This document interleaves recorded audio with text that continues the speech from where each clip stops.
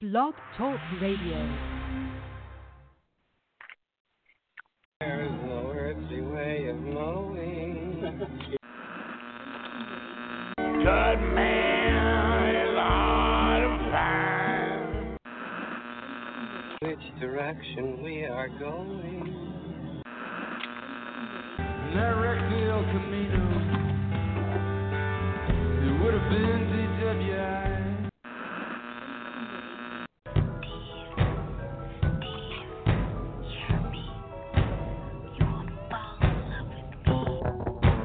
We have reached a tipping point.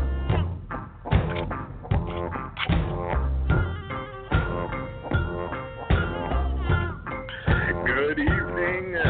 Good evening, ladies and gentlemen. And those of you who are tuning in to see if your name comes up in one of the awards. This is the tipping point tonight. Helping Larry and I out, announcing the nominees for the Georgia Wrestling History Awards. Matt Sells, oh my gosh, Matt Sells is going to join us a little later on.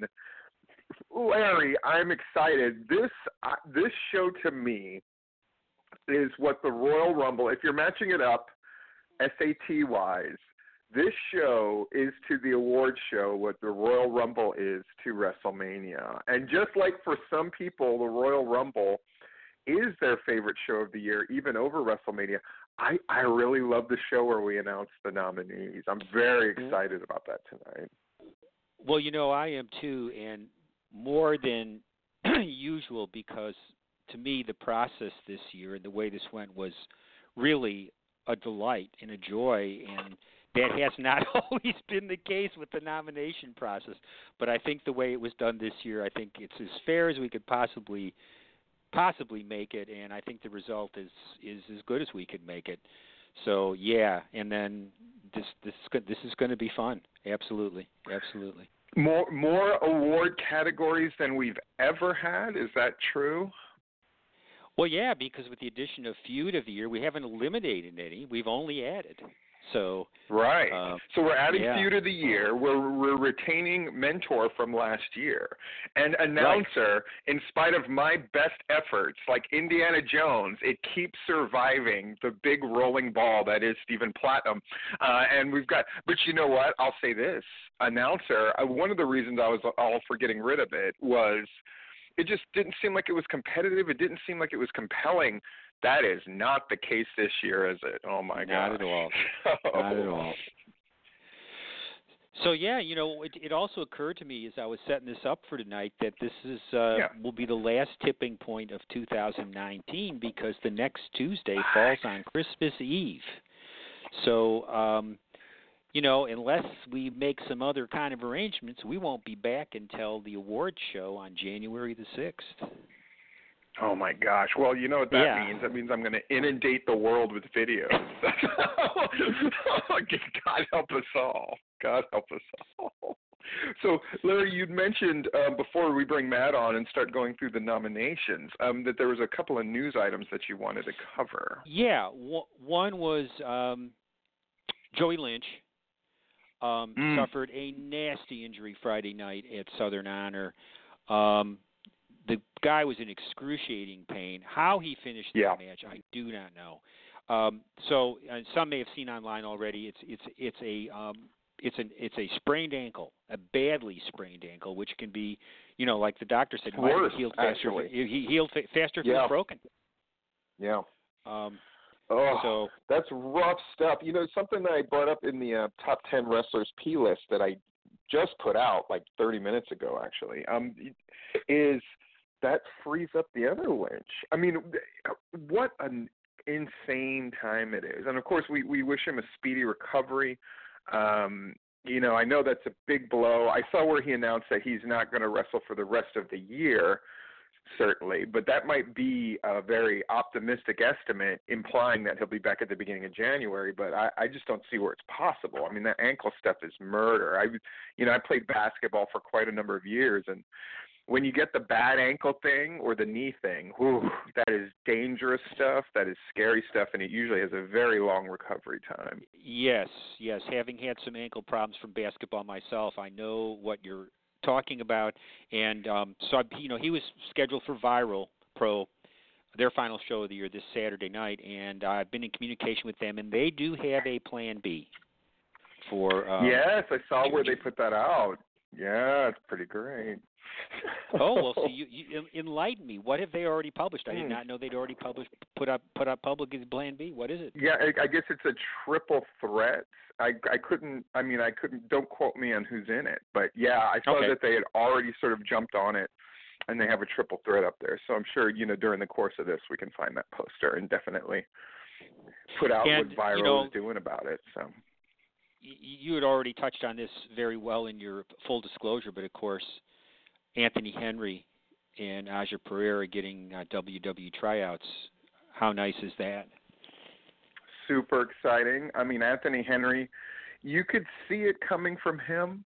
He's been definitely got his head screwed on right about 2 or 3 years ago, and ever since then it's been push, push, push, go, go, go. Aja Pereira has become more and more.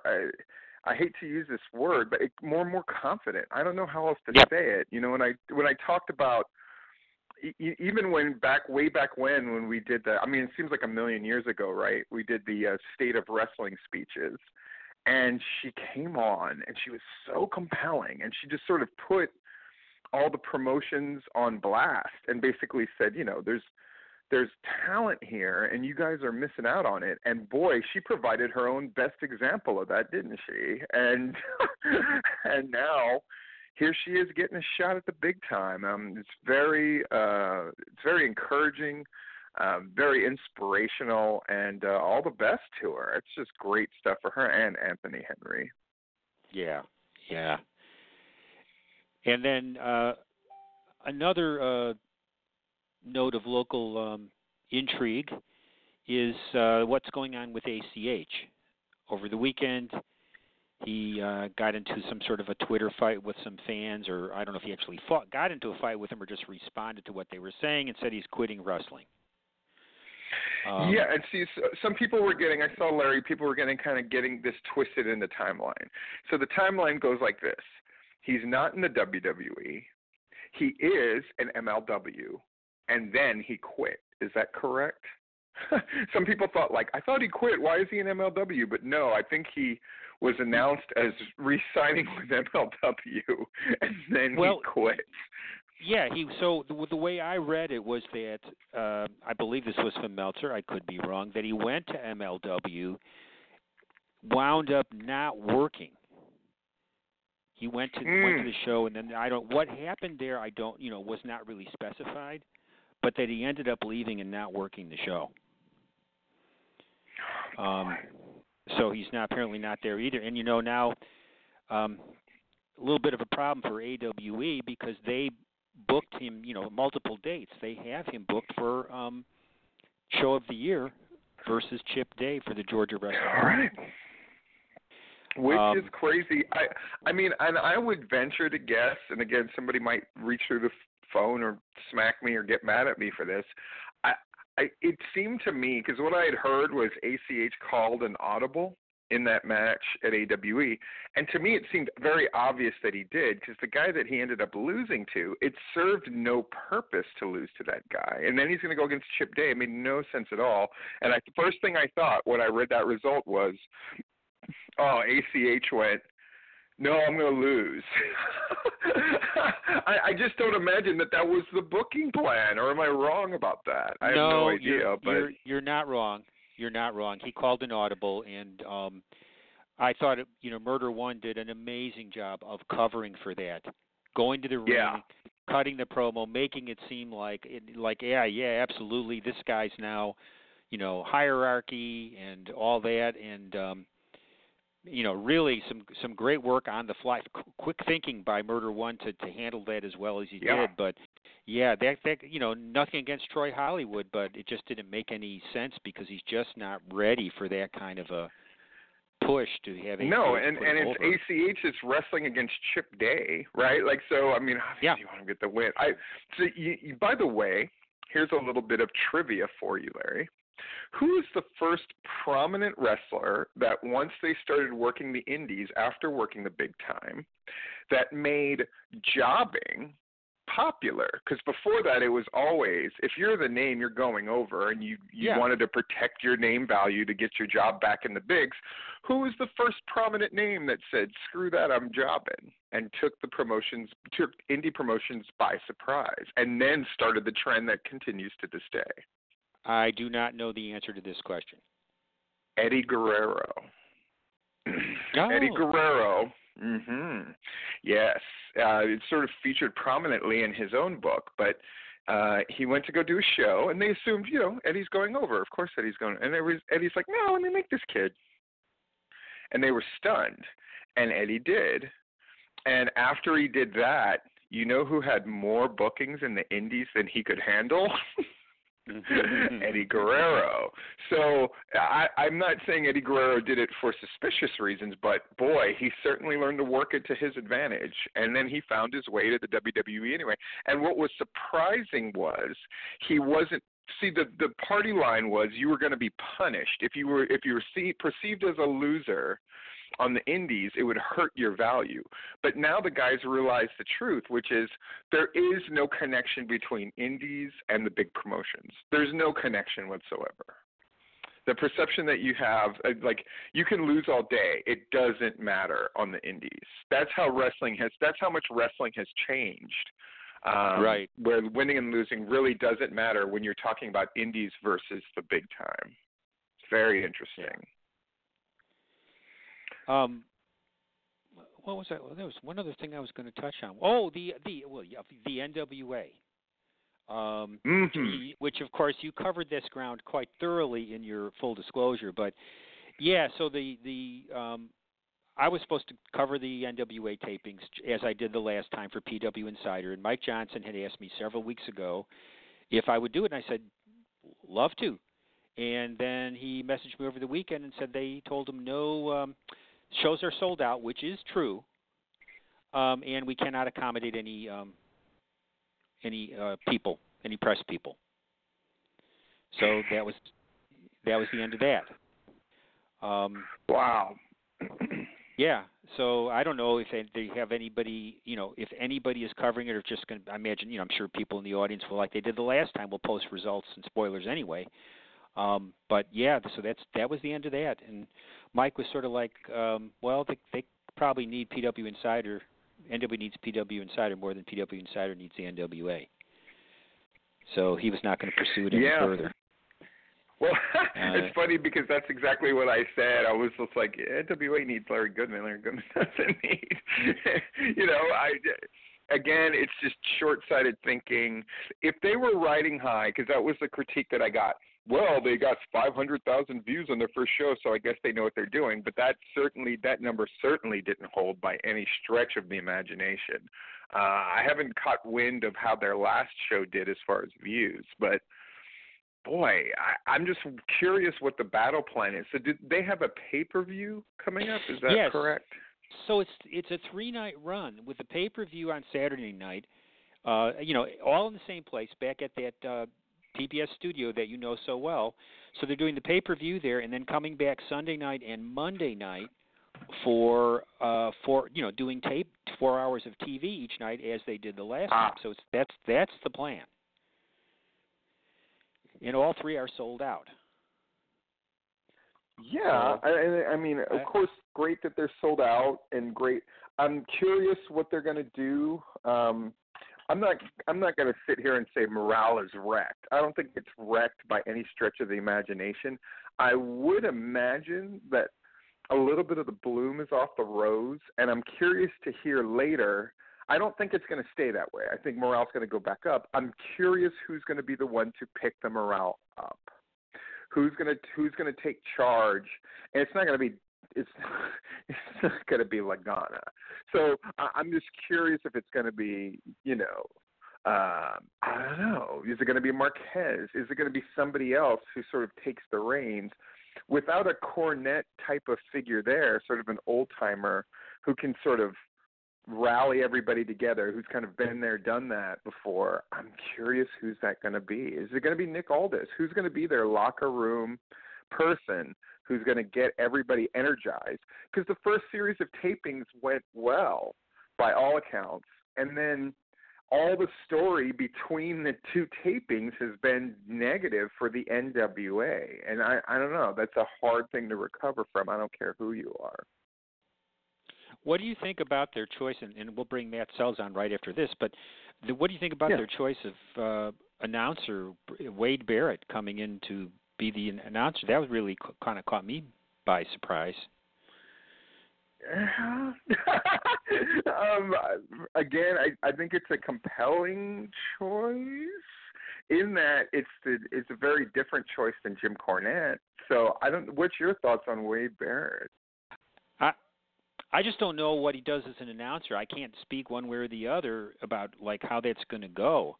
I mean, it certainly is quite going to an entirely different place than having a Jim Cornette on there. It's just hard for me to envision. I'll tell you this: if he takes the job seriously, and I think he can be great. It's sort of similar to Troy Aikman when they made him like a football. Like people are like, "Oh, this is going to suck," and it ended up he's great, right? Especially when he stuck to sort of analysis. Like he could give analysis in a way that even like the John Maddens of the world couldn't really give. And I think if Wade Barrett can provide that kind of insight, it can be really good and develop. He's going to have to develop a style really quickly. And I'll say this: doing multiple tapings, boy, you'll get good fast. But is he going to be? Because those things can be grind. That's the part that's going to really test him. Is when you're doing show after show, same venue, same place, same audience, same everything. You have to provide the energy. That's one thing I can offer from commentating so many frickin' shows is you have to provide whatever the missing piece is. And I don't know if he will recognize that, and I don't know if they have anybody working for them that can explain that to him and adequately make sure he's ready. It's not hour one. Hour one, he's going to come out of the gate, all piss and vinegar. It's hour 4. When there's a segment that isn't particularly compelling because it's the popcorn thing before whatever version of the main event they're doing. That's the key. And boy, I don't know, man. It's a risky choice, though, and you know how I feel about risky choices. I like them, so we shall see. Well, we will find out soon enough. But, I think it's probably time to get on to these awards. So, please, yes. Yes, let's bring on our special guest color commentator, the Boozerweight himself, Matt Sells. Welcome back to the tipping point. So I have to bring the enthusiasm and the excitement, and I'm an unknown commodity in this role. All right, cool. I'll take it. It's nice. How are you doing tonight, Matt? I'm good. How are you?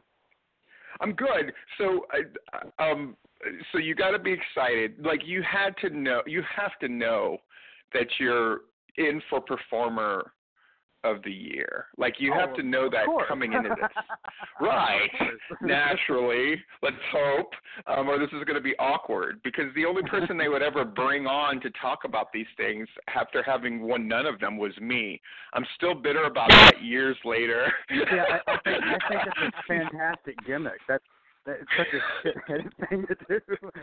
Hey, we're sorry. We know you were expecting to win something, but it's like when they put people on camera during an award show and you just watch them lose all hope in life. I swear they did it because I was the only person who knew all the people they were talking about. I'm still convinced that's why. So, yes. So, Larry, what were you going to say? Sorry. Well, I was going to say, I thought, what better choice than Matt Sells? He's worked more promotions around the state than just about anybody. He's worked with just about everybody who's nominated. And speaking of great gimmicks, did you have any idea could you have envisioned the losing streak would have done for your career what it's done? I want to be an asshole and say yes, because it's something that I had envisioned for the past couple of years and finally pulled the trigger on it. It worked even better than I planned for it, and I'm really glad that I stuck to my guns. And I never thought I would be arguing about going under in matches, but it's worked out well. Did you have to argue about going under at any point? Was there somebody who actively resisted? A lot. Really? I lost out on a couple of bookings because of it, honestly. Wow. And I've threatened to. I pulled the diva a couple of times and threatened to no-show some bookings if they were going to put me over. It's insane. Welcome to 2019. Right. I never thought in my 17 years of pro wrestling, I'd be arguing about, oh, no, you can put anybody on your roster over me. It doesn't matter as long as they're a pro wrestler. And, I mean, for fuck's sake, I put Superhuman over. So. Did you see the new Superhuman video that came out today, by the way? Was the Christmas tree one? Yeah, barbed wire Christmas tree. So. I was kind of I didn't like this one as much, I gotta say. I think it's because there was no way for him to compellingly sell it because he landed on it perfectly. So then he was just kind of stuck there, just going It's like, oh. They didn't get the close up on his face or anything. I was a little disappointed. You got to experiment with different cells, so I guess that's good. You know, you get the. the wounded is he the worst guy that you've been in the ring with this year? In the midst of it all? I don't think so, to be honest. I'm not gonna bury anybody, but it went much better than I thought it would. To be completely. Oh yeah. Yeah, like it was a compelling 6-minute match with, me taking 90% of the lead with the offense and him getting his literally fuck this shit, get my shit in, and that's it. So.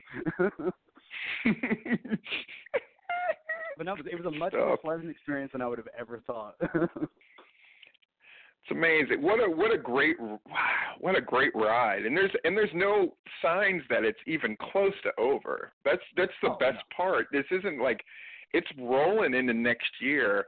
There's a number of great stories from a bunch of promotions that are rolling into next year. I think most of the nominees, I would gather, all have it going on well into next year. I don't see. I mean, there's nobody who's announced a retirement. There's nobody who, it's a great time in Georgia wrestling, and you're definitely. I mean, you've caught one of the biggest waves of them all right now. It's great.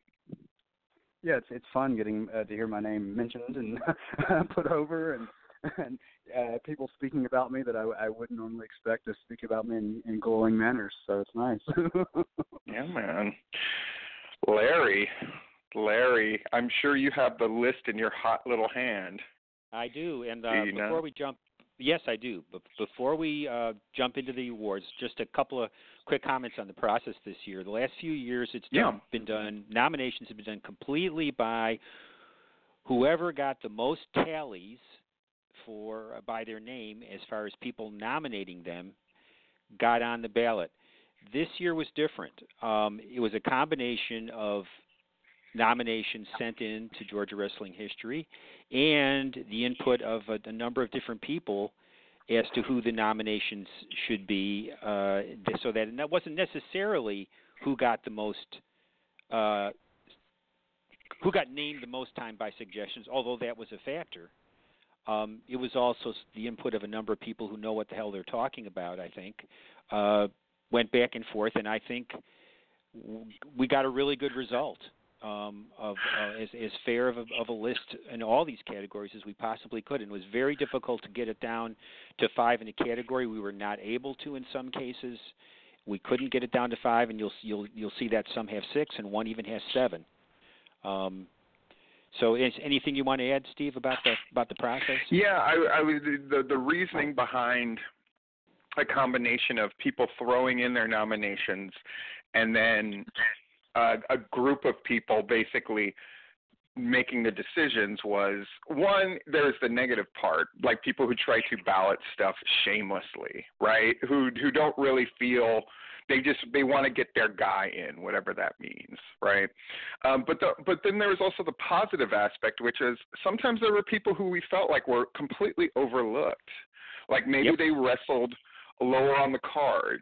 Maybe they wrestled for smaller promotions almost exclusively, but but people had seen their work and was like, no, this one guy or this one woman's really, really good.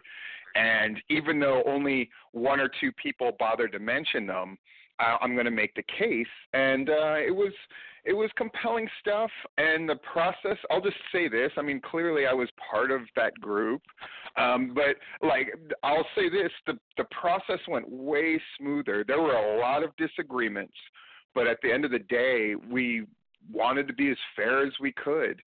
We fought to get South Georgia in there as much as possible, since they always complain about being underrepresented.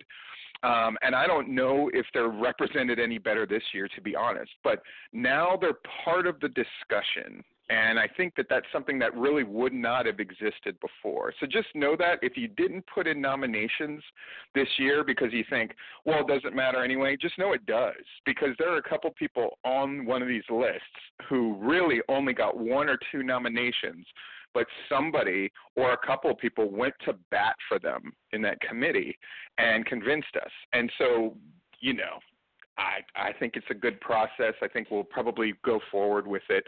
And the voting this year, how the actual voting is going to happen, is probably going to be the smoothest and the best that it's ever been. So that's great news too. So what category should we start off with here, Mr. Steve? Referee. Let's get the bullshit ones out of the way. Okay. Sorry. 2019 nominees for you had to do that. 2019 nominees for Referee of the Year. Ray Boring, who primarily works, well, not primarily, but he often works for Viral Pro. Todd Fox, associated with Southern Honor. Duke Silver, who works a lot of South Georgia promotions. There you go. Daryl Hall, who works all over the place. And David Weekley, last year's winner, who works all over the place. Matt, who out of that group of five, who have you been on shows with?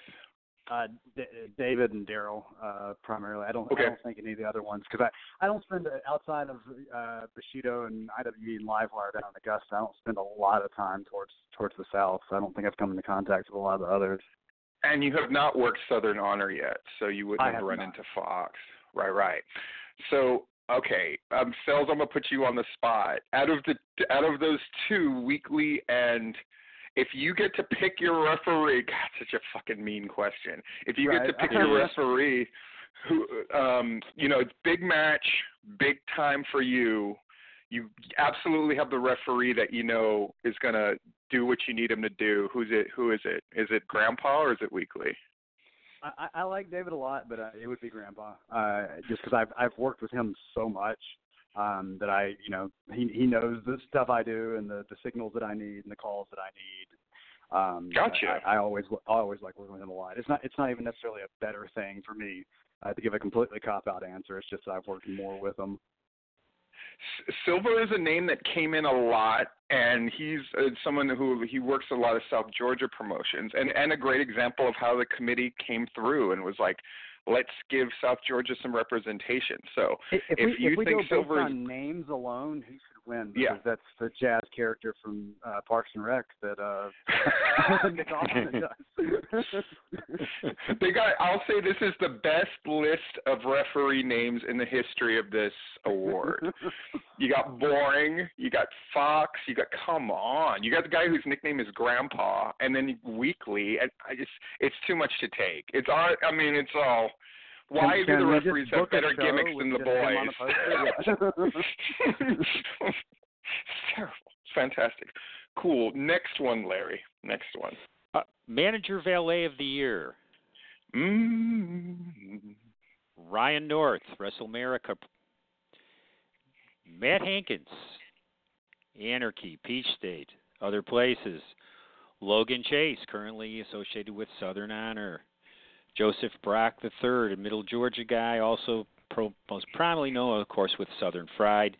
James Caleb Kitchens, Viral Pro, and Brooklyn Creed.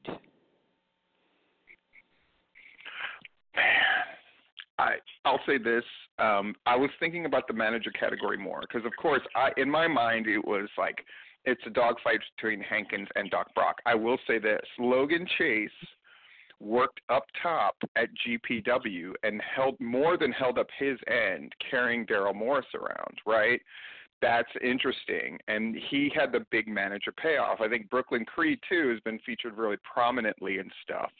And same with James Caleb, who's done a better job of getting his name out there just through sheer James Caleb Kitchenness than that guy. So I don't know. Matt, what are your takes? Have you worked with any of these folks? What do you think about them? Yeah, I mean, I've worked with a lot of people on the list. If we're going just impressions for me as far as what I've seen somebody do, just outside looking in, watching on the monitor and watching through the curtain, like I think Logan Chase is right there because he worked on top, like you said, as a baby face at GPW for a while, and I saw him work really hard to do. Yeah, and was over like in that typical Southern crowd that's gonna, typically hate the wrestling manager, but he was done in a compelling way, and he can carry a promo and carry a match from the outside. Matt Hankins sort of pops up on my Facebook social media feed all the time with the fantastic promos. Obviously, I'm a huge fan of anybody that puts a lot of production, a lot of work into the videos they're going to post online. So I think just for outside the ring, Hankins is great. Brock's fantastic at Southern Fried for getting heat. Brooklyn, haven't seen her manage much this year. Worked her in the ring this year in an intergender match. That was fun. Oh, that's right. And so North and Kitchens are the only ones I really haven't interacted with this year. But I think for me it'd be a toss-up between Chase and Hankins. Larry, what do you think about North? You've probably seen him more than Matt and I have.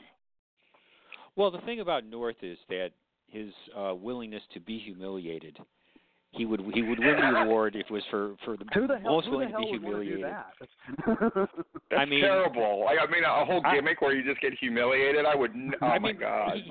He's been in some of the on the wrong end of some of the goofiest gimmick matches with midgets, tar and feather. I mean, I have a soft spot in my heart for the guy. Awesome. Next category. Announcer of the Year. Ben Masters. Pat McDermott. Jonathan Feltner. Jason Boyd. Diana Michelle.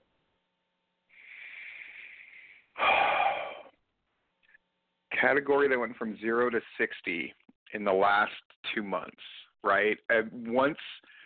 Once Southern Honor had to replace, all of a sudden everybody started talking about how great Pat was once he wasn't going to be there anymore. And from all accounts, he is absolutely great. Jonathan Feltner's the perennial winner, had it in the bag 3 months ago, but now, like, Diana's the one who's come on, and she's at Pro Wrestling Circuit and Lariato, and now she's going to be the permanent announcer for Southern Honor, which is a huge feather in the cap, well-timed as well. And Boyd, right? Boyd as well. So I don't know. Sells, I got to defer to you. Who you like? Who do you like? I mean, this is where I'm supposed to sit here and go, I'm pissed that Jen Holbrook wasn't nominated. She does one fall. But right, she does do one fall. Out of that list, I have to go. I mean, he's won, a million years in a row now. I have to go with Feltner.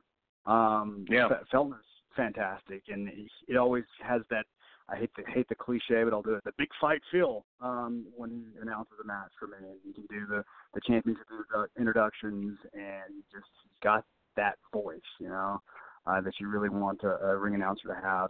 I haven't heard Boyd in a long time. I know I used to work with him a lot. He was always fantastic. And then, of course, I haven't had an opportunity to work with the Southern Honor individuals. So, and then Matt, of course, is always great. So I'm going to go with Feltner. You know, Larry, it's announcer, but it's really announcer commentator, and there's been discussions, and we might as well throw that out there. There's been discussions that either we need to get rid of it or have it split between announcer and then have commentator be a separate thing. What is your current mindset on that? Mine would be towards splitting because we're getting more and more internet broadcasts, if you will, of It's true. wrestling out of Georgia, and so you have people like John Johnson, Dylan Hales, Adam Vance that don't, they're not on this list. They very well could be. It turned out it was all ring announcers, but it's really, again, you're comparing apples and oranges. Yeah, I would be cool with splitting it or getting rid of it, but not just announcer / commentator, because it's always going to lean towards the announcers now. But you're right. There's a lot more, if people can listen to stuff online, like Pro South has almost become what Beyond used to be, right? Where it's just like, we don't care that there's 20 people watching. This is about transmitting it elsewhere. And I have a feeling a number of promotions are going to have to go that route, either willingly or because they won't have a damn choice because they won't have a crowd. So if that's the way it's going to go, commentators are going to factor in. So I am curious to see.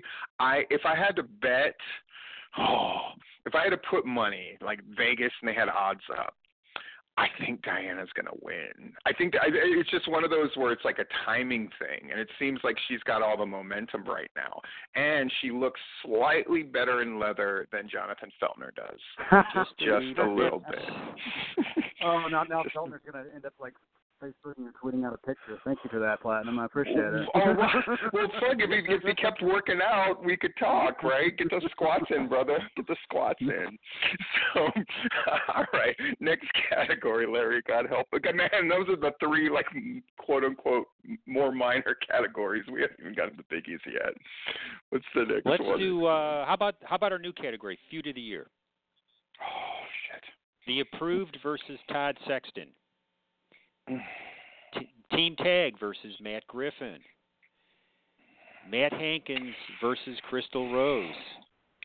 Logan Creed versus Corey Hollis. Joe Black versus William Huckabee. Alan Angels versus AC Mack. That's tough. That's really tough. I feel like anything I pick I'm wrong. Yeah. And that pretty much sums up wrestling. Yeah. How true is that? Larry, I'm putting you on the spot. Sorry, Larry. Who you got? Who would you vote for? For pure wrestling, I would go with Angels and Mack. But for pure emotion, I would go with Hankins and Crystal Rose. So, and then the other ones are all good too, man. I'm sorry. I'm really I'm going to struggle on this one. I'm most compelled by Huck and Joe, but then if Logan Creed, you could argue, was involved in at least 2 Feud of the Year candidates, probably more, because the elephant, the Confederate flag wearing elephant in the room is Jacob Ashworth, who, if things had gone differently, could have been in a Feud of the Year with Corey Hollis or with, and Logan Creed could have been, And so, I don't know, man. I don't know. Like, that's what makes this award so necessary. Because if we're having this hard of a time, Matt Sells, I'm going to put it on you. What's the right answer, Matt? What's the right answer? It depends on what you want out of your professional wrestling. Kind of like Larry said, Angels Mac, they'll put on clinics in any promotion, anywhere on the card, any amount of time that they're given. They're both fantastic. Mac's easy to hate in any role, and Angels gets better every second and can go. They both can go. So, like, as far as I think if we're just looking overall professional wrestling, that's got my pick. I've been really intrigued by Black and Huckabee. They're trying to murder each other across the whole state. Yeah. It's pure, solid hatred for pro wrestling, then I think that's the way you've got to go. I don't think there's a wrong answer in that category. I'm no, not a huge fan Team Tag and Griffin carried that promotion. That's what I was about to say. Hankins Rose carried that promotion, you know? So it's like, I'm not even a huge fan of the babyface owner versus the heel trying to take over, but they worked that well there at Action, and the crowd ate it up, you know? So, yeah, they're all fantastic.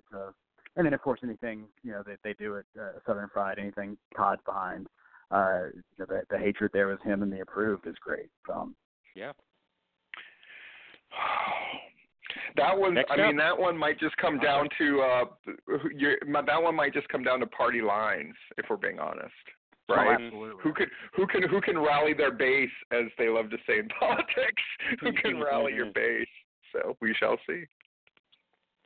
Mentor of the Year, Matt Griffin, Micah Taylor, Rick Michaels, Stephen Platinum, Todd Sexton, QT Marshall.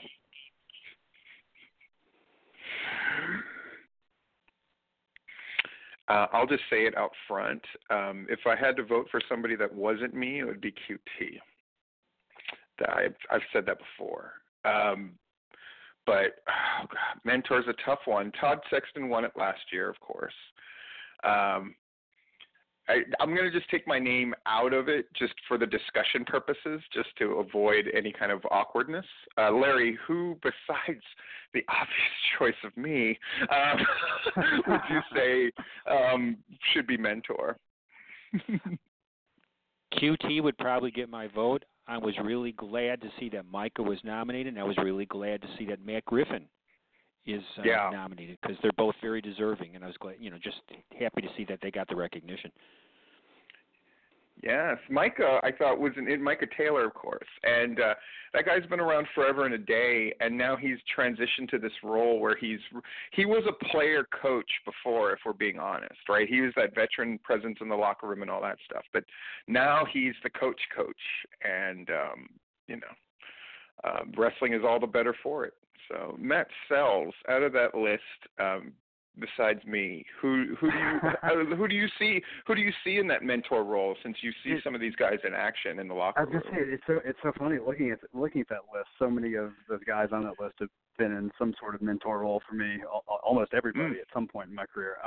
QT by far is the runaway for me. The fact that when I first moved up to Philly, that when people from here would go, okay, where do I need to go train in Georgia? And I wouldn't have a really good answer. And then moving back and what he's done with the Power Factory and what he's done with 1FW, and then now with Georgia Premier working with that. And so having a pipeline for guys and girls that he trains to have places to work, and then obviously the pipeline to have a little bit of, an opportunity to maybe get him with AEW. And the guy knows his shit. Like, I met him at the first Ring of Honor camp I went to, 9 years ago at this point. And I was blown away then by how damn good he was. And he's a good human being. He probably doesn't want people to know that, because he likes, I think, people to think he's an asshole. But he loves teaching and he loves coaching, and the environment he sets up at the Power Factory is great. So the fact that he's kind of cultivated that environment for the next crop of Georgia professional wrestlers, I think he wins in a landslide for me. Yeah, I mean, QT, makes me jealous. It makes me want to change my gimmick name to Wawa, so I can go at it. Smart enough to brand himself. God damn it. So anyway, that's Mentor of the Year, and I think QT is sort of the consensus choice outside of me. That's probably going to end up another two-person dogfight. I'm curious. Hate versus, but Steve yells at us every week, and we kind of like it. So we'll have to see. So let's do the Legend Award. This is the Ted Allen Legend Award, and this is a different award because in order to win, you have to get 50% of the votes. It's only been awarded 4 times since 2000 and I guess 2009. Bill Behrens won it. Rick Michaels won it. Of course, Ted Allen won it the first year, and Terry Lawler won it in 2011. Yeah. Nominated this year, Iceberg, Bull Buchanan, Larry Goodman, Jimmy Oxendine, and Robert Gibson. Not bad, right? Yeah. Again, I think we're having this discussion with a lot of these categories. Yeah, guys. It's like, what do you like, right? Iceberg is, I guess, more in the Terry Lawler, when Terry Lawler won. He's sort of, everybody loved him, right? And he's that, Iceberg is that very positive thing in the locker room. Just, he's at the stage of his career where he's just loving being with the boys. I remember, like, Roddy Piper, before he died, everyone was like, these old timers come in and they're usually kind of, there's something about the show they don't like, and they don't watch the show on the monitor, and they think they're kind of above it all. But Roddy Piper was the guy that was just like, oh, this is great. Like, this is your best time, guys, when you're all together and you're all kind of doing the thing together and blah, blah, blah, blah, blah. I think Iceberg's that guy. And then Ox, Ox is, again, one of those guys that almost nobody put in the name for. And again, give more points to the committee. It was the committee that kind of went, Ox deserves to be there. And as soon as his name came up, it was like, yeah, of course. The thing about Ox, without Ox, so many shows in the state don't happen, Right. Yeah. He gives them almost the illusion of competency as well. Like, I mean, it's just like, at least one thing's going to go right. And if you think that doesn't matter, I mean, ask Southern Fried. Before they started dealing with Ox and then later paying for their ring, they had a ring that literally rocked back and forth. And it was like, that stuff matters, but Ox is more than that, of course. I mean, him and the crew that he works with, they provide so much knowledge for people who are willing to listen. And again, just another touchstone to the past. As Ted Allen and these guys pass on, guys like Ox are the last touchstone that we have left. And of course, all the other people that are there on the the legend list. So I think we're all in agreement. Anybody but Larry Goodman. Got it. All right. I said the thing in the last video about, what I like is this is a chance for someone to be able to smell the flowers, right? Meaning, Ted Allen, he was dead, and it is going to be nice because no matter who wins, they're going to get to be honored as they're still alive, and they can enjoy it, and they can reap the praise, as Terry Lawler did, as Bill Behrens did, as Rick Michaels did. So of course, it's no secret that I was the one who sort of pushed it in the beginning, which is just like, it needs to be Larry. But certainly, if anybody on that list won, I wouldn't begrudge them, because they're all deserving, and will eventually win, I think. In all seriousness, with Larry, too, it amazed me when I was out of state and would come back in state and work with other guys that were from out of state and didn't know Georgia wrestling history, didn't know this and didn't know that, but they were always intrigued by reading Goodman's reports. And would and it was in agreement a lot of times with the analysis. So it's a little bit more far-reaching, I think, than a lot of times we realize. Yeah. The only thing I want to say is that I would even appear on a list with people like Robert Gibson and Iceberg and Bill Buchanan is something else for me. I mean, like what I would consider to be real legends. It's great. Larry, just promise me this: if you do win, right? Because when we have the award show, which will be the next tipping point, it will be the award show at the beginning of the year. Promise me you'll turn heel and just cut the promo of like, finally I made this happen. It's like Rich Tate, I screwed you out of this website, and you just cut the promo, and Brian Slack got rid of him. And it was all for this. It was, I fooled you all. If you do that, I will cry. I'll cry tears of joy. And then you bring in the NWO to inject the poison into your own entity. Okay, moving on. Clearly Rob Ross. Clearly Rob Ross is going to wreck everything. We're fantasy booking Larry Goodman winning the award now. We're not moving on. Yes, moving on, Larry. Tag team or stable of the year? Oh, no. The New Era, which originally included, it originally included Danny Jordan, David Ali, AC Mack later, Alan Angels, Lee Johnson, Owen Knight, O'Shea Edwards were all part of it at one time. The hierarchy, led by Blacklist Jr., but also included numerous other people. Adrian Armour, Joe Black was in there. It's been a big group. Joseph Brock Enterprises, led by Joseph Brock III. Master and Machine, Griff Garrison and Marcus Cross, mentored by Bill Behrens. Undeniable, led by Matt Hankins. That would be Brian Blaze, Shane Marks, at times Jeter, I guess. And Lynch Bob, Matt and Joey Lynch. My initial thought is eventually this category, in the same way that announcer commentator became announcer, and so now might have to split. I think eventually this one, as more and more factions come about and get prominent spots on the card, I think this might eventually have to turn into tag team versus faction. And this year kind of exemplifies why that might be, because you have, what do you go with? Do you go with the tag team that's doing the best in-ring stuff, right? Do you go with the faction who has their presence felt in more? Because when you look at a faction like Backbone, when the year Backbone won, they were kind of big in multiple places. Is there a group on this list that is that group that's big in multiple places? I don't think so. Or am I wrong? Lynch Mob. Okay. Well, at least two. Because they're big in Viral and of course in Southern Honor, so at least two. But then Master and Machine's big in two. Matt, you've seen a lot of these guys in action. What are you thinking?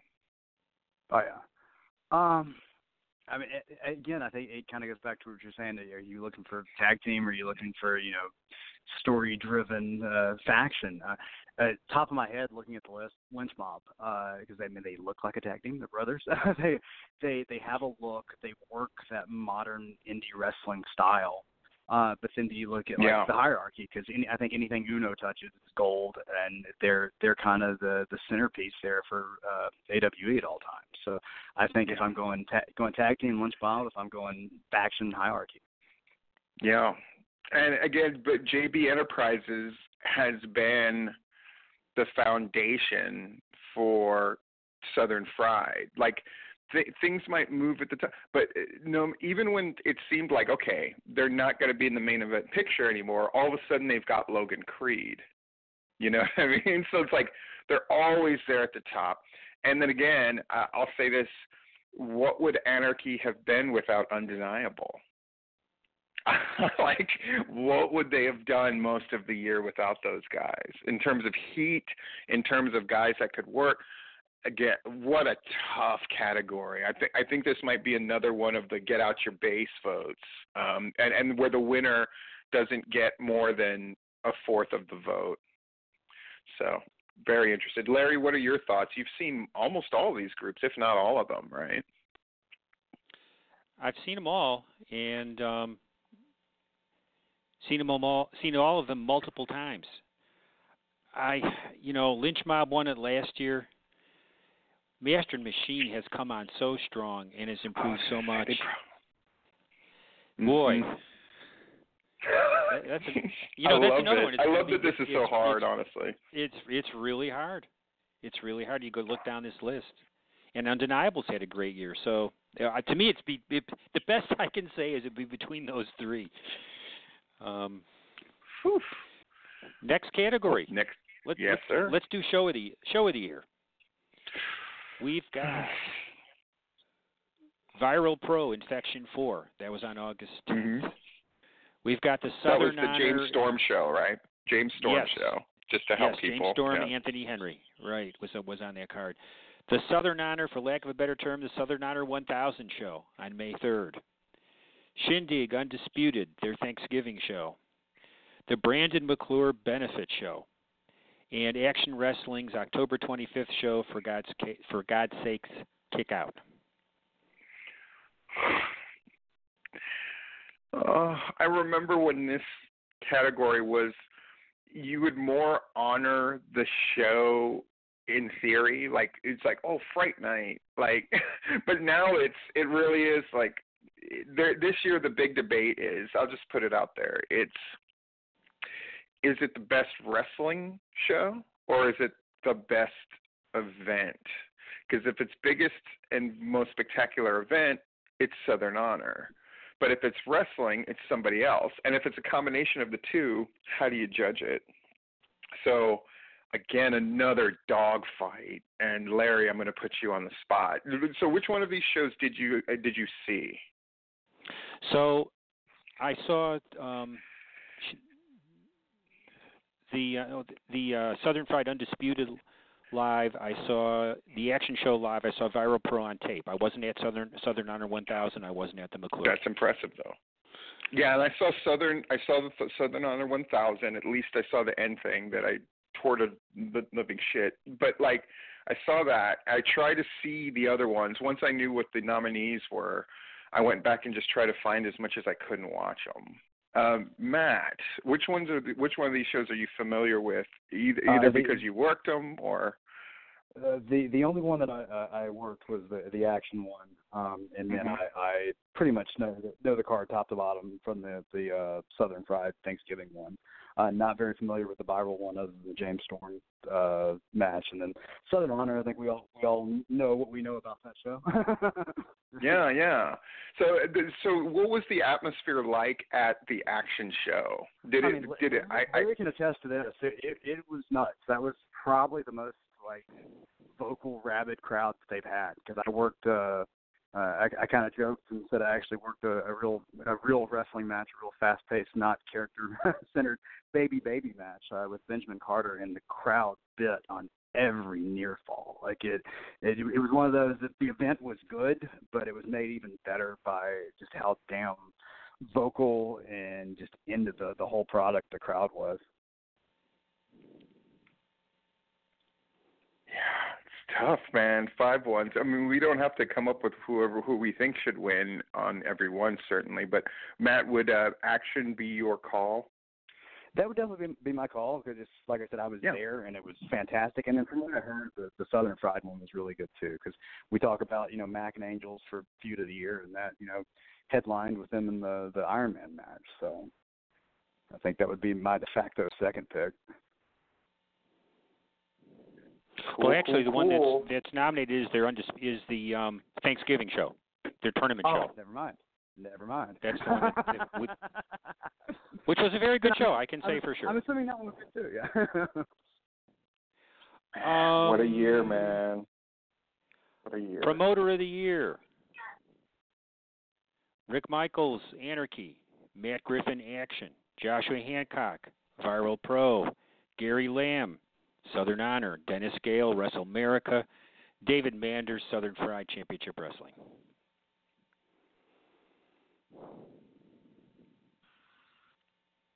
I mean, to be, and anybody is welcome to dispute this or argue with it or provide a different facet.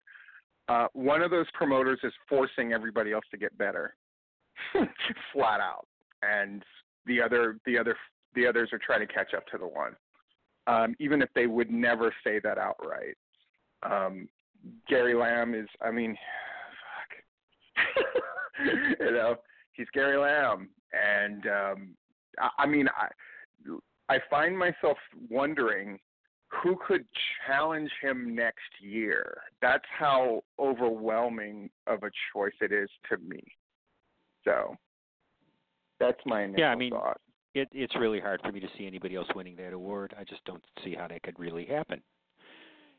Yeah, I mean, he's the controversy creates gas, which definitely works.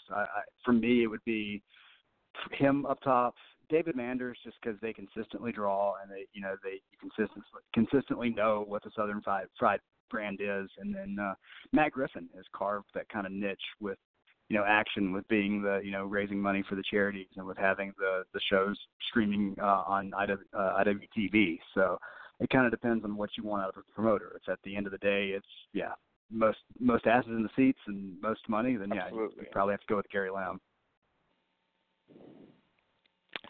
Most Improved Wrestler. we have Will Caution, Trevor Eon, Shalandra Royal, Sean Legacy, Griff Garrison, David Ali, Ashton Starr. What a list.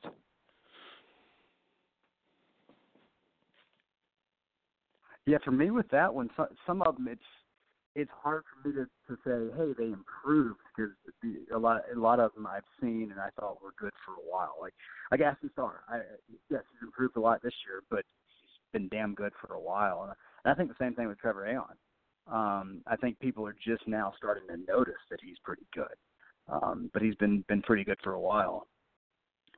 Sean Legacy, the last few shows I've seen him on, he definitely has a presence about him now and can command a room, and has a look definitely, and is a lot better than I even saw him last year. So it's kind of a pick 'em for me in that category.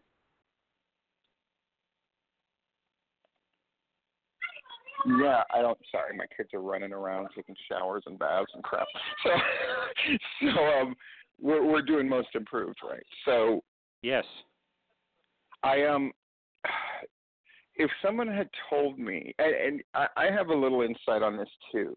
I've been helping this guy out who has a bunch of footage from a few years ago that he wants me to sort of look at and chop up for him, and sometimes do commentary on certain matches, and so I got to see David Ali, brand new David Ali, and I think this is the case with all of the people who are up for most improved, where it's this interesting combination of, man, that guy's kind of terrible in a certain way, but you could see the greatness coming through. And I think that goes for everybody who's up for most improved, where there really is, because we've had years, let's be honest, where the people up for most improved, usually it was a two-person race, and then we were kind of struggling to go, well, this person's got a little better. But everybody on that list got a lot better. And the more that we talked tonight, the more I realized, God, there could have been other people on that list too. And so it's just a great sign for wrestling in general. I know I'm not speaking specifically about the award, but I just think it's such a good thing that is such a competitive category. It's a sign of strength and a healthy state as far as wrestling goes, for sure. So. Yeah, you brought up Ali. Yeah, Ali is he's totally gotten it. It's kind of completely come together this year. He understands his character, and he understands his role depending on where he's at in the card. Because I've worked him several times this year, and he's a very easy character for me to tell a story with, obviously, because you do the bitter shoot fighter against the drunk rock star. That's pretty fun. And yeah, he's a lot better, leaps and bounds better than he used to be. Cool. Yeah, I mean, could you read that list? I'm sorry, Larry. No, the only thing I was going to say about that category is not who I think is going to win, but the fact that it was really hard to even get it down to 7. Yeah, that was one of the longest discussions for sure. Was most improved. Yeah. And I'll say this in the future, because there's still this notion that certain areas of the state are underrepresented, right? South Georgia, et cetera, et cetera, et cetera. The best thing that you can do is have your wrestlers do more promos and get your stuff out there. If you want to send matches to the easiest way to get us to know, because Viral, I think, did the best job of sort of elevating themselves this year, because it's dude, nobody's going out there to see your shows. Well, screw it. It's then we're going to send you entire shows. And they did. They sent me and Larry an entire show to watch. How the fuck else are people going to know unless you put it out there? And if you think that somebody is if you think you are the wrestler who's I've come a long way, then keep putting your shit out there. Keep putting it out there. And you will get noticed. It's just, we're in an age where there's so many people watching shows and reporting on shows and writing about shows, and it's a great time. So just get your shit out there. That's what I'll say about that. So, Booker of the Year. Bill Barron's Rick Michaels for Anarchy Wrestling. Dylan Freimeyer for Southern Honor Wrestling. James Caleb Kitchens for Viral Pro Wrestling, Matt Griffin and Dylan Hales for Action Wrestling, and Todd Sexton for Southern Fried Wrestling.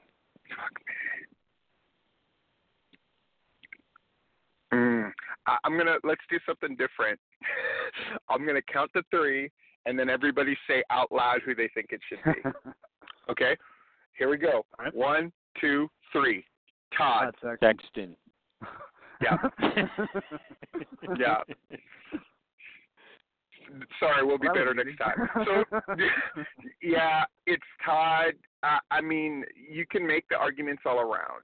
Gary Lamb made a very compelling argument about Dylan, which was, look at that list of feuds. Who booked the most of those feuds of the year? Which makes sense, right? But Todd had to deal with it all. And he did it with aplomb. And without Todd, what is Southern Fried? That's the question that I keep asking. Without Todd, what is Southern Fried? They're not a top promotion. So that, to me, it's just an easy difference maker. Matt, obviously you think highly of Todd. I mean, just tell us, like, what makes him Booker of the Year in your eyes? He's got this mad scientist brain about him when it comes to booking wrestling, and understands the ins and outs, and really understands and puts time and effort into booking everybody individually in spots that will fit them. And I told him several times this year how much I appreciated that when I went in there with doing the losing streak gimmick and doing the boozerweight gimmick, that he made sure I was in spots where I could shine. And he does that with everybody he books. That, you know, it's the old Paul Heyman, accentuates the positives and covers up the negatives. And then you think, too, this year where he had a huge monkey wrench thrown with the stuff that happened with their champion, and then having to rebook everything completely. So the fact that you can roll with the punches and still put compelling storylines out there, I think that's one of Todd's big things too. Absolutely, Larry. Yeah, Why'd you say Todd? Matt said it all right there. The mad scientist thing, is well put, and the attention to the details and the nuances. I will say for Dylan, going to the last show, one thing that was very clear is how over their baby faces are and how hated they've got some of their heels. He's done a really good job of getting those characters, and as the wrestlers have too. But his booking has definitely worked. People are really, the crowd really responds to people like a Joe Black. I'll say this for Dylan as well. They have more compelling stories going into 2020 than anybody else. Mm-hmm. I mean, I actually thought today, I really want to see Joe Black and William Huckabee on January. I really want to see, Brooklyn Creed against Danny Jordan. I really want to see where they're going with Gunnar Mill. And the fact that I can name 3 of their angles off the top of my head, that's a great job booking. And here's the thing. Todd's in his prime, and it's his time. Dylan isn't in his prime yet, right? Like, he doesn't have it all together yet. What's it going to be 2 years from now? I can't imagine if he sticks with it, So it's Todd's time. And, are other people doing great stuff? Yes, but Todd's doing the best stuff, and Todd had to deal with triumph and tragedy. They drew like freaking nuts at, he did everything you can ask a booker to do. He held the promotion together. For their big show of the year, they scored a huge number. So there it is. Technician of the Year, Slim J, Shane Marks, Joe Black, Chip Day, Alan Angels.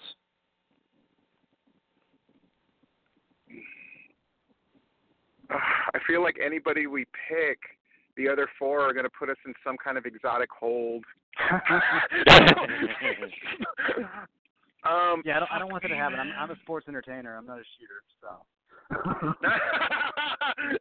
Everybody's a shooter, aren't they, Matt? Come on.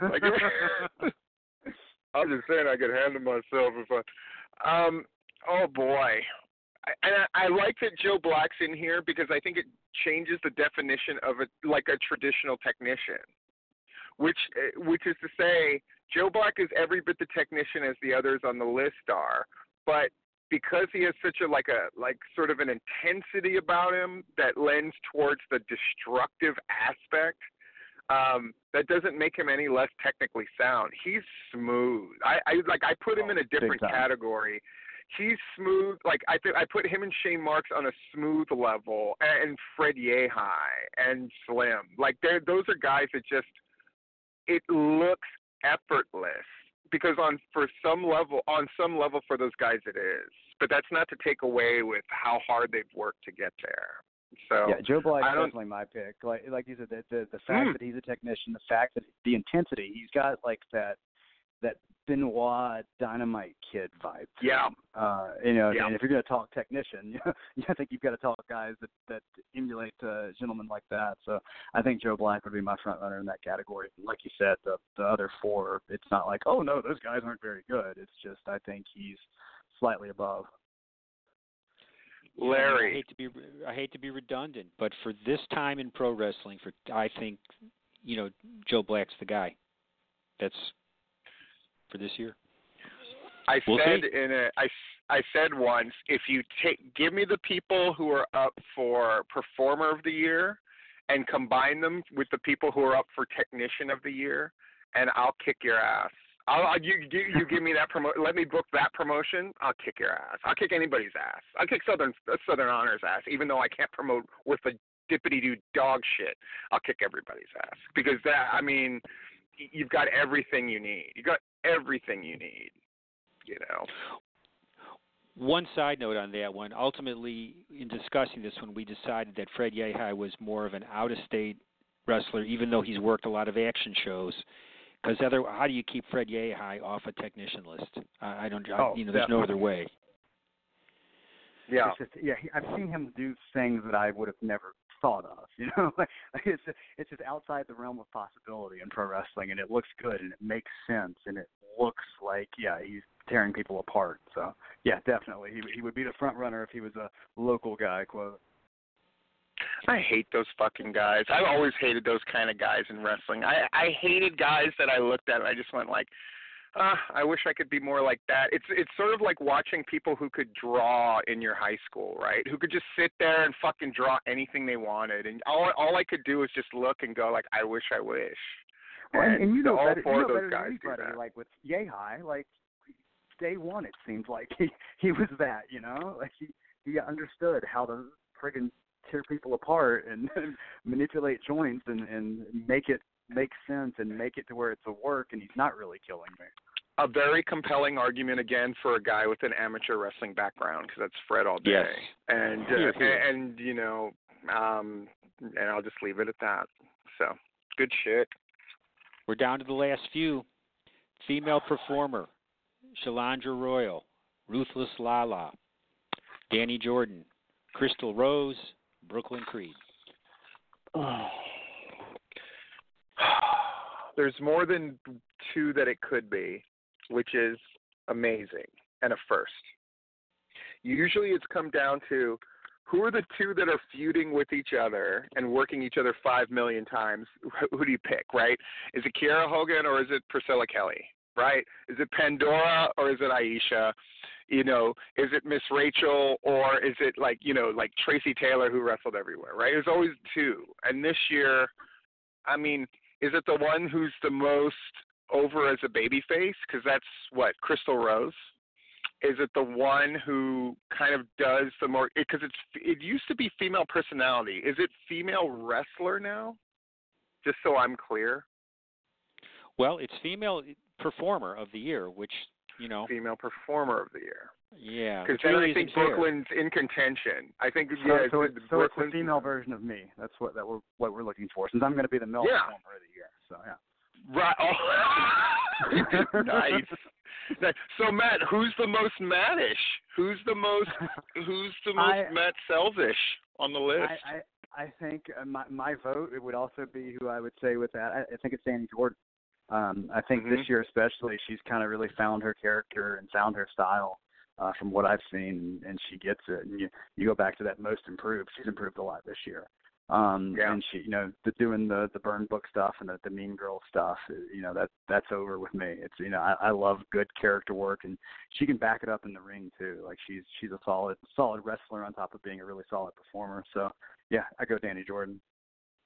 It's amazing the power that one good performance or thing makes. Because Ruthless Lala got here on the strength of her tipping point interview and then subsequent bookings. But it was really like her seizing the moment in that tipping point interview where I was like, holy fucking shit. She did the rarest of things, which I will make this argument for her, which is, she could talk me into a building in a way that the other four necessarily could not. However, I think Brooklyn Creed was part of more main event angles. She was the on the receiving end of the pile driver from Corey Hollis in Southern Honor. She was part of the angle with Logan Creed against Jacob Ashworth in Southern Fried. But man, and Shalandra Royal we have on that list. She's the one who may get signed first. So what do you say there? What a year it is, Larry. Putting you on the spot. I thought the Tapped Out guys put it really well when they were talking about this award. If you're going pure performer, Brooklyn. If you're going the combination performer wrestler, then it's Danny. Yeah. Yeah, you can't put it any simpler than that. So who you got? I can't wait. Again, a category that I thought was kind of in danger of maybe it's not as relevant. Now it's incredibly relevant, Awesome. Male Performer of the Year. Oh, Any questions? So exciting. Simon Sermon, Corey Hollis, Ashton Starr, and AC Mack. Quite a list. So what's the criteria for performer? Larry, how do you define that? Great question, Larry. Why don't you talk about who the award is named after? You used to have a great little write-up with each one of the awards. I don't remember. I'm sorry. I don't even remember who the Performer Award is named after. Do you? Tommy Rich. Okay. It's the Tommy Rich Award. Mm-hmm. See, I wouldn't leave you to hang out to try that badly. So for me, we should always it's a great question, and I think it comes down to who is just doing the compelling shit. To me, it's the epitome of gimmick work. Who's doing the gimmick? Who's getting it over? Who are the ones that are getting people to talk about them because of their sheer gimmick, right? So it has nothing to do with which is why when Crew Jones used to win it, I would get a little angry because Crew to me was a different. He was a body guy that had a personality. He wasn't personality first, right? And I think this award should be about who's doing the compelling shit. Who are we talking about, whether they win or not, whether they've got a title or not? None of that fucking matters. It's about dude, who's the one that you would tell your friend, your friend that didn't like wrestling, yeah, but you got to see this guy. That would be my sort of really weird standard. And I would tell anybody, okay, you don't like wrestling, you're going to want to see Petty Party. Okay, you don't like wrestling, dude, there's this guy, he's the fucking boozerweight, and he fucking loses, but the crowd desperately wants him to win, right? Simon Sermon, you got to see Simon Sermon, right? He's the Queen of Barnesville. What the fuck? Yeah, he's gonna be in this match where if he wins, he gets to wave around the fucking pride flag in a fucking small southern town. Oh fuck, all the guys on the list. Okay, I'm just going to say it. Who should it be? Matt Sells. What's not fair about it? This is the year. I don't think it's ever been more competitive. Oh, definitely. Whoever wins it won the. It's the Royal Rumble the year that Flair won it. That's how fucking I feel about this award. It's like you'll never have more guys that are this over with their gimmicks, who know what the fuck they're doing, in the prime of doing it in one category. It's mind-blowing to me. And then, like, the one that stands out to me is, like, besides me, is Corey Hollis. You know, thinking about somebody who used to be the white meat baby face, and the bikers are in the trunks, and, you know, looked like, you know, every other indie wrestler, and was still fantastic in the ring, and just the character he has now and the character he portrays, and working differently, he stands out to me on top of course, you know, Simon Sermon should be there every year. And then Ashton Starr is such a great character, and then AC Mack gets talked about, you know, nationally at this point, with, you know, going up to beyond uncharted territories and stuff like that. So yeah, it's a kind of a pick'em of who should win, who should be second, because I think we all know I should win. Yeah, I mean, given that Matt Sells should be first, then to me it boils down to like that Hollis and Mack are great performance, and they're main eventers. Yeah. Yeah, but I let me argue for the other two. Simon Sermon's a main eventer. Now, he's not a main eventer in the shows that we talk about all the time, but if not for him, where is Pro Wrestling Circuit without Simon Sermon? They've got nothing, because I mean they had guys no show. I mean the guys that they build to be the stars of that promotion bailed on them. And then Simon carried it. You could plug in someone for AJ Steele. You could plug in someone for any of these guys, but you couldn't replace him. And I would say Simon Sermon's absence, here's another definition to me. Simon Sermon is not with Peach State anymore prominently, and they suffered for it. I think that's one of the reasons that they've sort of fallen on harder times, is they don't have the guy that can bring the heat as a babyface or a heel. And Ashton Starr, I would say, like, it's going to be his time. He's going to get put in the main events. It's kind of inevitable. But you're right, he's not there now. Whereas Matt Sells, I mean, this is going to be either the biggest compliment I can give or the biggest insult, Matt. What you're going to say is my gimmick is not to be a main event character right now, and it's crafted that way for a reason. Exactly right, yeah. but it can be. And like Absolutely. Again, I had a career that was very similar. Like I had 1,000 matches, more than 1,000 matches. I figured this out, and won less than 10. But yet I always got to be in the main event. Or what people remember, that's what's funny, is people remember 10, 15 years later, you know, they had this informal thing with the Colorado Indie Forum, and they said, like, what's the greatest indie match that ever happened in Colorado? And I was in 3 of them out of like the 7 that they talked about.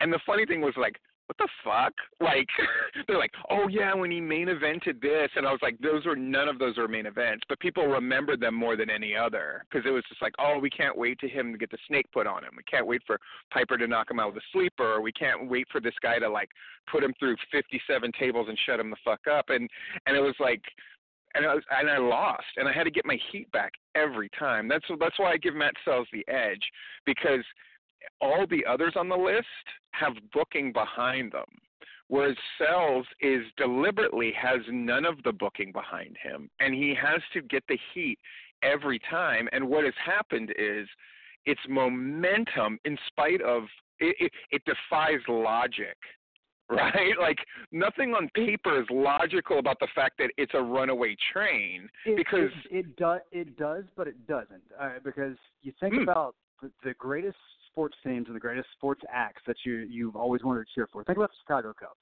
Chicago Cubs were the ultimate baby faces until they won the World Series. Now nobody talks about the Chicago Cubs. Think about the Cleveland Browns this year. They're a little bit better, but we were talking about them when they were shitty. The Boston Red Sox are one of the biggest heels now. They used to be the biggest baby faces ever until they won the World Series and became a dynasty. So everybody can connect with my character, and that's why it's worked this year. I think everybody connects with somebody who shows up for work, tries their damnedest. It doesn't quite work out right, but hey, I'm going to go home, have a six-pack, regroup, and hope tomorrow's a better day. And, you know, when I was here for that, you know? And in comedy, you know, they have a thing of, at the end of the day, they want to see you sweat. And I think everybody's recognizing, for the meta part of it, like you went to Philadelphia, like you have given it the college try, the junior college try, the master's degree try. And the funny thing is, no matter how many times it hasn't worked out quite how you would have wanted it to, your attitude about it got better and better while it got worse and worse. Like when you say salty and bitter, I fucking laugh my ass off because it is like, yeah, it's salty and bitter, but it's not. And I don't know how you pulled that off, but you know how you pulled it off? Because it's legitimate. And you can't fake it. And that's one thing all 5 of these guys have. Simon Sermon, that's the old cliche, you turned up, that's fucking Simon Sermon. That's Ashton Starr. I mean, all these guys are so comfortable in the skin they're in, and it's so fucking fun. It's just fun. So I said it was the number 1 most competitive category. I absolutely fucking meant it. Because it's unbelievable. I love it. Overall Wrestler of the Year. Oh, fuck. Slim J. That's another competitive one. Michael Judas, Corey Hollis, AC Mack, and Logan Creed.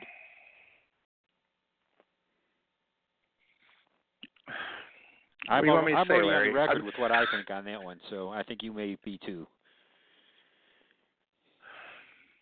What do you think, man? I'm going Logan Creed. Yeah. But is it okay? I'm going to throw this out here because yes, Logan Creed, and then I go, but Corey Hollis did it in 2 different places. He made a guy.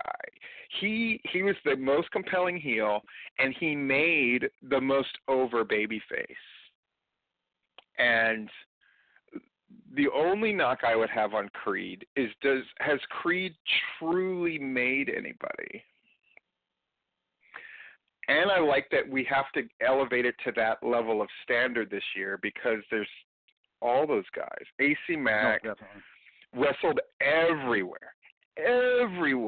I mean, from the shittiest to the best and performed at that high level. And then he went to other states and did us all proud. And Slim, barring getting hurt, Slim stole it at Scenic City at 70% Slim. I said at the time, that guy didn't even freaking let it all hang out, and he stole it at the show where everybody's trying to steal it. Oh, yeah. So Slim at 70%, 110% for a lot of other workers. So, yeah, that speaks to how damn good he is and how damn good he's been for a long time.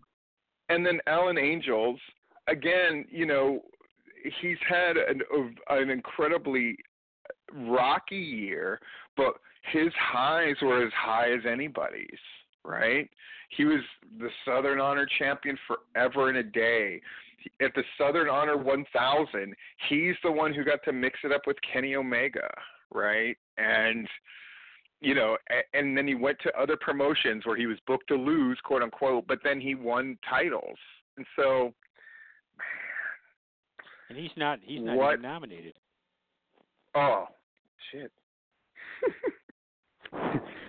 Brian's trying to make a write-in campaign for Alan Angel. There you go. What a year. Here's a question.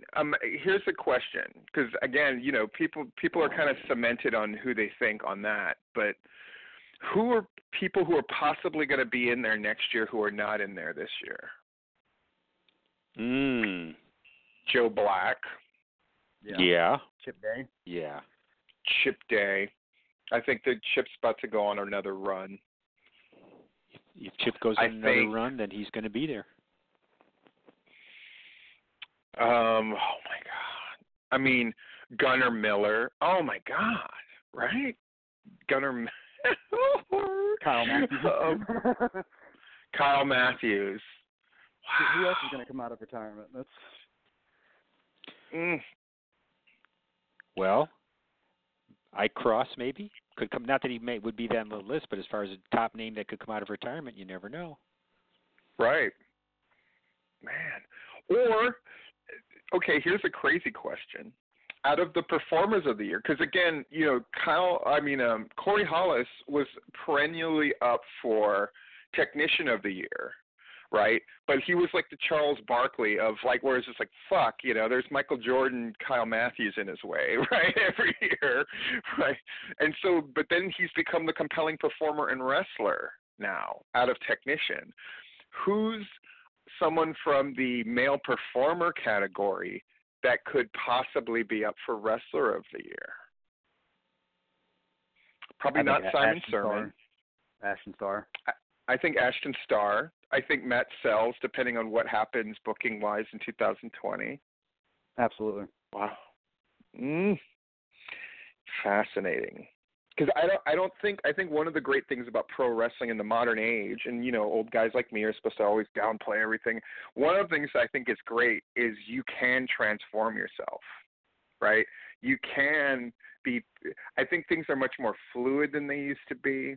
I think there's no longer the label of comedy wrestler, you're doomed. I think now, you almost have to show your skill as a performer. Again, without lie, cheat, and steal, Eddie Guerrero does not win the world title, right? I think the expectations are different. You're expected to be an incredibly compelling figure and also an incredibly entertaining one. I think The Rock and Stone Cold have removed the notion of you can just be, old school Bob Backlund type. That's not going to cut it anymore, right? Timothy Thatcher, great wrestler. Is he ever going to main event and hold the belt? Not in a way that's significant, right? Now you have to be a guy for people to latch onto. Yeah, there's got to be absolutely there, because you go back and whatever era you grew up watching pro wrestling, you go back and ask who your favorite wrestlers are. 99% of the time, you're going to name guys that you remember their character work and their mannerisms, and not give a shit about their moveset, So right. Yeah, you've got to be able to go to be the overall wrestler, but at the same time, you've got to have something for a crowd to latch onto. And I think that example right here with all five of those guys are on this list this year. I'm going to ask a question, and then I guess we'll be out. Or did we cover them all, Larry? That's it. Mm-hmm. Here's my question.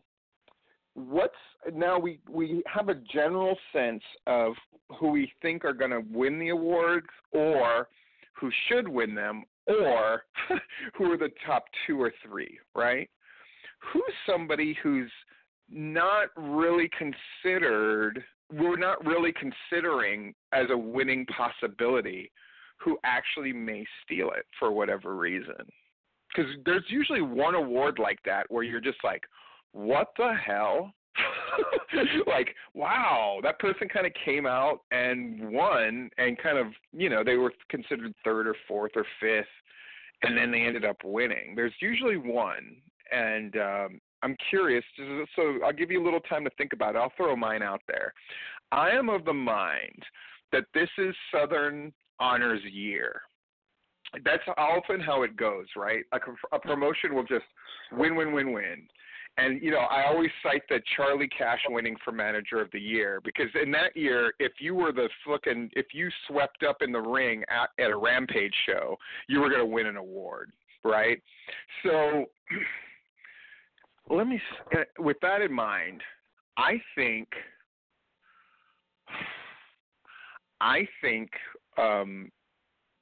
AC Mack might win for Wrestler of the Year. Now, I would say that he's like one of the 2 or 3 top contenders, but I think he might upset Logan Creed, because I think he's worked up top in a number of different promotions that he would get the votes necessary. For the people who, for whatever reason, don't want to vote for Logan Creed, I think they may galvanize around AC Mack. And that might be like Action's big presence in the awards. I also think Action has a chance of winning Show of the Year. So those are my 2. I think you make a good point about Mack, because he's worked on top in so many different promotions. He's going to garner support from from workers and wrestling people from a number of different promotions. Now Logan has too, but Mac even more so. So I think you make a good point. The one that jumps out to me is that I think anybody, except I don't think Ben Masters could, but anybody else can win that Announcer of the Year. I wouldn't be shocked. I wouldn't be shocked by any of those other 4 winning the Announcer of the Year. And Ben Masters, we should note, was another one that didn't really get a lot of nominations per se, but the nomination committee decided that Ben Masters should be one of them because he does great work. Now, he's not toiling in obscurity exactly, but he doesn't work for one of the bigs. And so one of the ones that we traditionally think of as the bigs. But he does great work. I mean, Larry, you're a big Ben Masters fan as an announcer, right? Right. And while he probably will not win, I mean, I think it's worth noting that he's there. But yeah, because I mean, the guy. I'm sorry. I just got a note here. We didn't mention Promotion of the Year. We didn't. Ooh. I thought we forgot one. Oops. God damn. Oops. So Let's do it. for Promotion of the Year, WrestleMania. How we're going out. Viral Pro Wrestling, Southern Fried Championship Wrestling, Southern Honor Wrestling, Anarchy Wrestling, and Action Wrestling.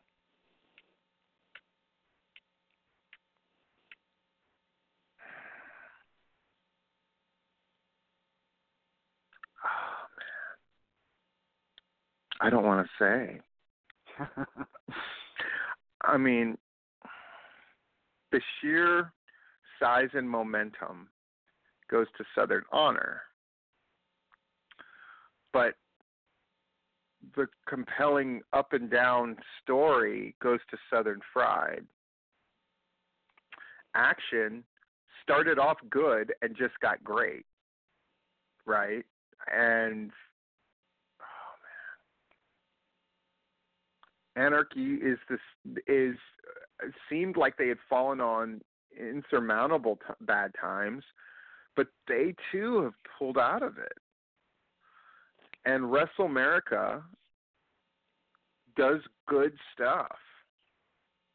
And at one point, those promotions have, WrestleAmerica had Promoters of the Year, right? Anarchy, God, how many times did they win Promotion of the Year? So, and Larry. I would dare say that if Viral Pro was not in Augusta, if they were in the more centrally located area of Georgia, where more people actually saw what they do, they'd be more seriously considered for this award. Not that changes my overall opinion, because I think Southern Honor just has too much momentum for any of the others to surpass them. Yeah. That's probably true. My picks would be Southern Fried because, like Platinum said, despite those ups and downs, that consistency was there, and they consistently put on good quality shows, good quality matches, and compelling storylines. And then I think Action's right there too, because to me it's kind of that fun mixture of presenting the traditional Southern wrestling along with, hey, our upper mid-card to our main event is kind of some super indie, darling dream matches in that style. So it's a little something for everybody. Yeah. I'll say I think it's Southern Honor, but Southern Fried and Action. Again, it's such a turnaround from how I felt about things way back in February or March when I started doing videos. I thought Anarchy was dead in the water. They managed to come back. WrestleAmerica, I was just like, are they still doing stuff? And then somewhere in the middle part of the year, where it's like, yeah, they are, and it's good.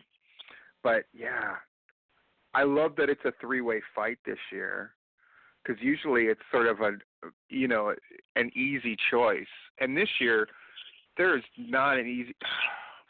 It's so great. There aren't many easy choices up and down the whole list of awards, which is wonderful. So, Larry, if you could walk us through, I know we're way over time. Thank you so much, by the way, Matt Sells. Just fucking awesome job, and best of luck in the voting. So, we'll see if justice will prevail. So, Larry, how does for those that haven't listened before, because I have a feeling we're going to have more people listening this year than we've ever had. How's the awards show work and that kind of thing? So the voting process is also a bit different this year, if you are part of the Georgia wrestling industry, and remember, you must be in some way affiliated with the Georgia wrestling scene in a professional capacity. It's not a fan vote. Fans are not allowed to vote in this particular thing. It is a vote of the peers of the folks. You can request a ballot or access to a ballot by messaging Georgia Wrestling History as you did if you submitted nominations. Just direct message Georgia Wrestling History. The voting process this year is going to be automated, online. You will get an access code to be able to vote. You will not be able to share the ballot. There will be no way for anybody to vote more than once. Once you voted, that's dead. So let's start that way, and we'll let the voting begin. And then when we have our award show, which will take place, is it the first Tuesday of the new year? Yeah, I believe it's January the 6th. January the 6th. On January the 6th, traditionally we have the winners on the show, and then we just go through and we get to gotta clear that bitch, man. Clear that bitch, man. Unless they platinum you and they just, But you did such a good job on this show, Matt. We just wanted to have you around so you could, hand it over to we want you to talk to the performer of the year.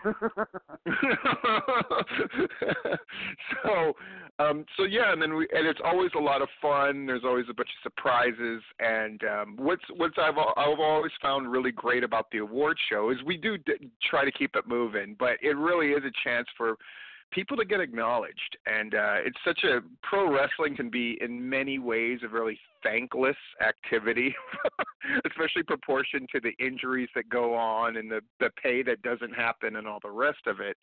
So it is a chance to really just celebrate how great Georgia wrestling is and really how good we have it in a lot of ways, and to highlight some men and women that did a great fucking job and their peers are telling them they did a great job. So it's a very special night.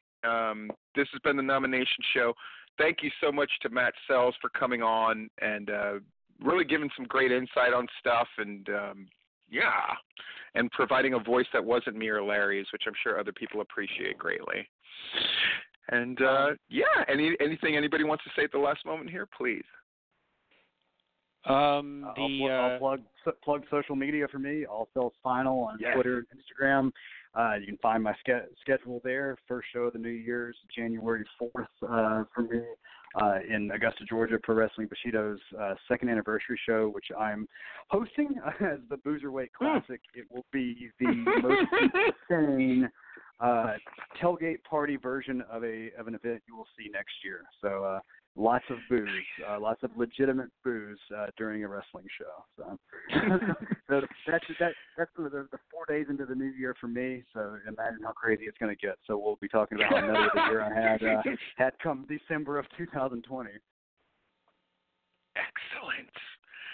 Well, thank you to Larry Goodman. Thanks to the unnamed committee for doing such a good job putting everything together. Thank you to Matt Sells, and thank you for listening. And we'll see you at the start of the new year for the award show on The Tipping Point.